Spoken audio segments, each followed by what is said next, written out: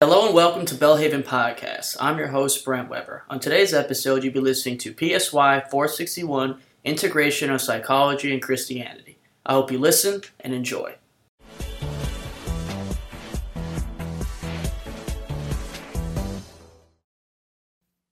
Hi, welcome back to Unit 5. Today we're going to be talking about applied integration.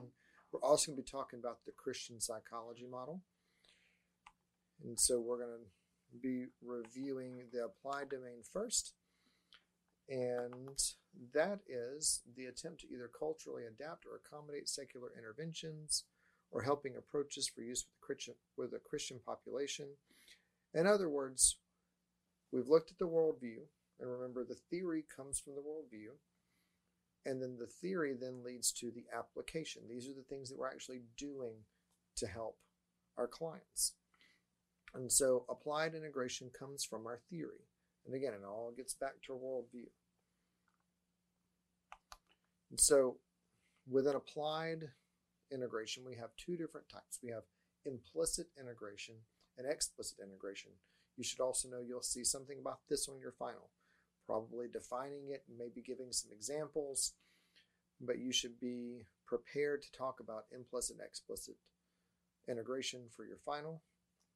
But implicit integration is much more covert. It's when a clinician chooses between a range of clinical decisions and techniques that are recognizable facts of standard secular practice because one set of options is more consistent with a Christian worldview or Christian values. In other words, we're going to choose to do this set of interventions because it lines up more closely with a Christian worldview, but it's most likely not a Christian intervention, so to speak.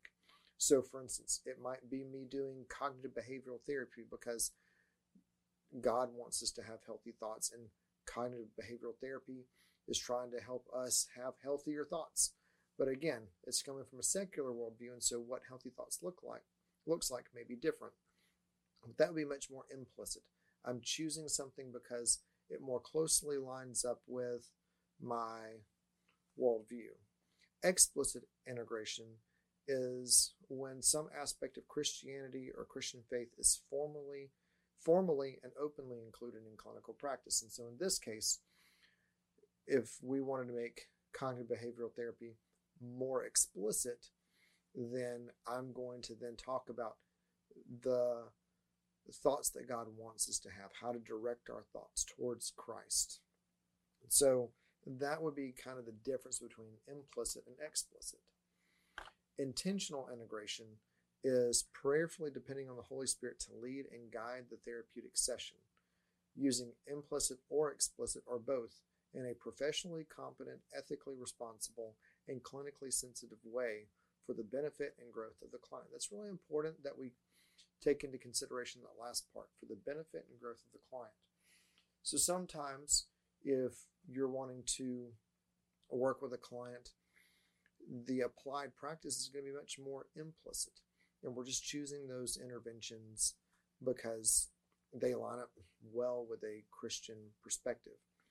And sometimes you're going to have the opportunity to be much more explicit with your clients and using things like prayer or talking more openly about God and the impact of their sin or whatever. So implicit integration, like I said, tends to be more covert. It can add in something like an assessment for religious functioning or omit something. Not using an intervention in counseling because it goes against Christian beliefs. So with implicit integration, like if we're adding an assessment for religious functioning, that's going to open doors to talk about religion, but it's in a very clinical type way. So different forms of implicit integration is religiously sensitive clinical practice, the psychologist-clergy collaboration, and implicitly integrative protocols. So under religiously sensitive clinical practice, this is where we get to start talking about things like our clients' values or beliefs. there's three different worlds within implicit integration. We have clinical, moral, and spiritual, and they all have their own language. For instance, in clinical language, we use words like dysfunction, self-esteem, and the moral language is things like right or wrong, or things being fair or not fair. Spiritual language uses things like grace or mercy. So implicit integration tries to find similar or equivalent words from another world. So instead of explicitly talking about God, you might discuss the psychological benefits of religion. And you can already see how clinical that sounds. But some of you may work in very secular settings, and this is how we are able to without being explicit. You may end up working in a secular setting that doesn't allow for it. And some of you may say, well, I'm going to do it anyway. And you can test the waters and see, and some of you may find that you're finding different employment. And that's okay too. I think that we're all called to different professions, and I think some of us are called to work in very secular fields, some of us are called to work in a church. So the implicit integration, though, allows us to work in very secular fields while still being true to our spiritual beliefs, our Christian beliefs, and while still doing things that may be beneficial for our clients and ultimately point our clients back to God. So sometimes we can use equivalent words or phrasings from one area to the next. And so we can then explore religion with a client in a very secular setting that would otherwise not allow for it. Now, we also have what's called the psychologist-clergy collaboration.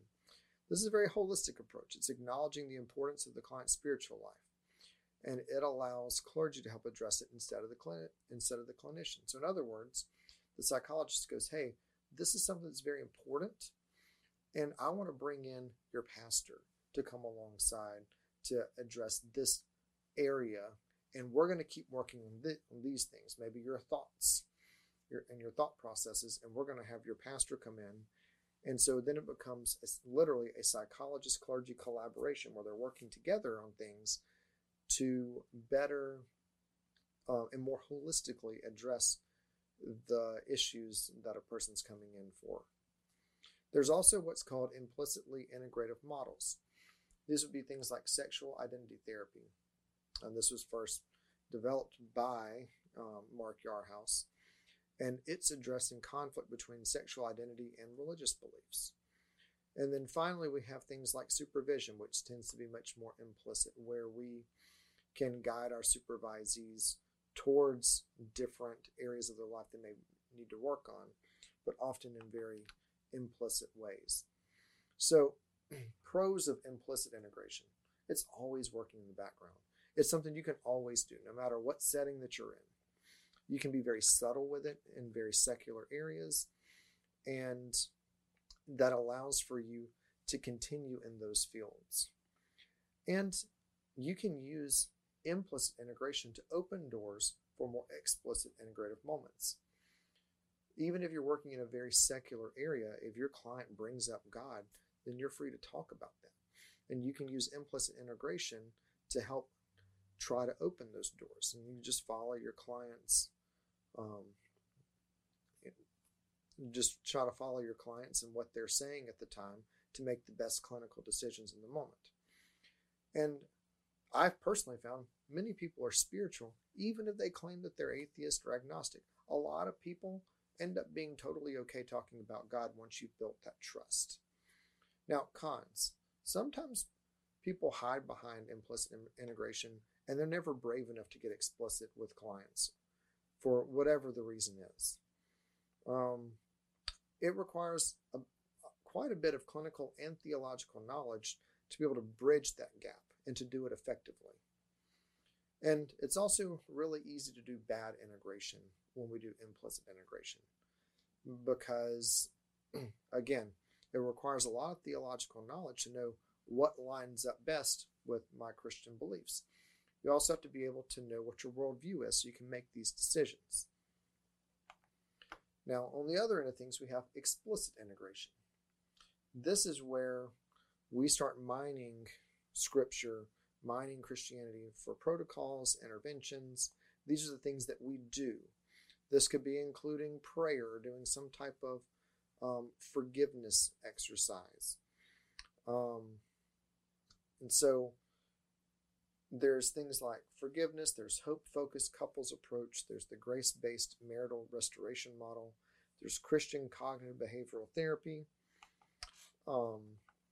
And some therapy models can be used either implicitly or explicitly. I mentioned this earlier, using cognitive behavioral therapy. You can use that very implicitly, just working on unhealthy thought processes versus healthy thought processes. Or very explicitly, we can look at the thought processes that lead me more to focusing on Christ, and those where it takes my focus off of Christ. And so we can use things like prayer, we can incorporate scripture, we can have our clients meditate on scripture, do a Bible study, become involved in some type of a group, emphasizing things like forgiveness. Adjunctive interventions are those interventions used as adjuncts to the primary clinical services being provided. So explicitly, this would be getting people involved in different types of groups or ministries. This would be getting a mentor or some type of lay counselor involved as well. Getting church leadership, life group, Sunday school, youth group. And then there's also what we call the non-clinical applied integration. This is what's community psychology, and it's looking at social, cultural, economic, political, environmental, and international influences to provide change at both individual and systemic levels. And so when we're looking at integration, we have the implicit, we have explicit, then we have this non-clinical applied integration. And so Christian community psychologists often use their convictions to guide what they do for a community or a group of people.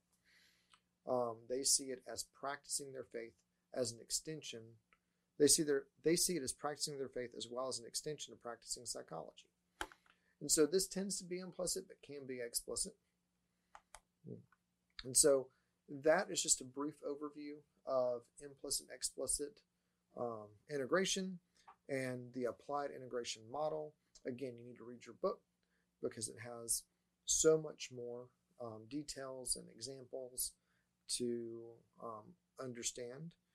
Now, we're going to shift over to talking about the Christian psychology model. This is coming from the 5 Views book by Eric Johnson. So the Christian psychology model is somewhat critical of modern science. Now, they do embrace the empirical research methodologies, but they don't embrace the modernistic, naturalistic, potentially humanistic views of modern psychology. So it sees psychology as insufficient because of these worldviews. Some of psychology's conclusions might be true, yet it does not go deep enough with the research conclusions or applications. So because of science's materialism and humanism, there's no room for the spiritual. And so Christian psychology is saying we need to do empirical research that also considers the spiritual side of man. It says the worldview of science is just too influential. And so we need to look at Scripture as our beginning point. So they see in pathology, from a Christian psychology perspective, pathology is the opposite of well-being. And so how they're using the word pathology is just a different meaning than what's used in psychology. So helping people move from pathology to health includes concepts such as being righteous, peacemaking, mercy, grace, gentleness. Christian psychology is a shift in thinking, using different terminology and having different goals.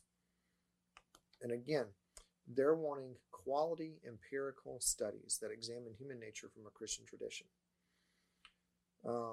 They want to emphasize Christian research and how it is different from scientific research and because of the worldviews. And so this would in turn help us engage and defend against misunderstood criticisms within the Christian community and within research. So some of the pros of Christian psychology. One, they're attempting to add legitimate research based on Scripture and grounded in Christian tradition. It addresses a need that's largely been lacking. There's not been a huge emphasis on quality empirical Christian research grounded in Scripture, although it's certainly there, and there's been a lot even since this book was written. And it carries the potential for unique and credible research that can bolster psychological understandings. Now, some of the weaknesses or the cons, there's various conflicting Christian views on a number of psychological and theological concepts. So which one's right? Who do we go with? Who decides which position makes up the Christian psychology? And the scientific research still follows traditional research methods already established in modern sciences. And so, is it possible that if you follow modern scientific processes, that there's still an influence from that modernism, naturalism, humanism? And so these are all just things to consider as we're looking at these different models. Again, we've talked about levels of explanation and how each one informs but does not necessarily transform. We've talked about integration, which transforms. We're looking at science, we're looking at theology, and we're looking at how the two influence each other. We're looking at interpreting or reinterpreting or repositioning, if you will. With Christian psychology, we're saying that we need to look at scientific research, but very cautiously. And as Christians, we need to be doing quality empirical research, and so that we can then develop a fuller psychology of man based off that empirical research that's being done. So, again, today we talked about applied integration, and that's coming from the theories, and the theories come from the worldviews. And within applied integration, we have implicit and we have explicit. Implicit are those things that's much more covert, under the scenes. We may still be doing a secular intervention, but it's one that does not conflict with traditional Christian values or beliefs or your worldview. And then finally, we looked at the Christian psychology model. So what's next? Keep reading your books. I cannot stress this enough. It's important that you continue reading. You need to complete all of your writing assignments. Hopefully you've chosen your topic and you've begun researching for your papers. There is no quiz this week. However, your quiz next week will cover both Unit 5 and Unit 6. Again, your quiz next week will be on this unit and the next unit. So no quiz this week. So use that extra time that you would use for your quizzes to work on your research papers. Make sure you're finding quality sources for your papers and that you've started writing. Make sure that you are staying in touch with your professor. Stay on schedule. It's really important that you get all of these done on time so that you don't get overwhelmed at the end. And I hope and pray that you are doing well and that you are able to just stay on top of things. Have a great day. Thanks.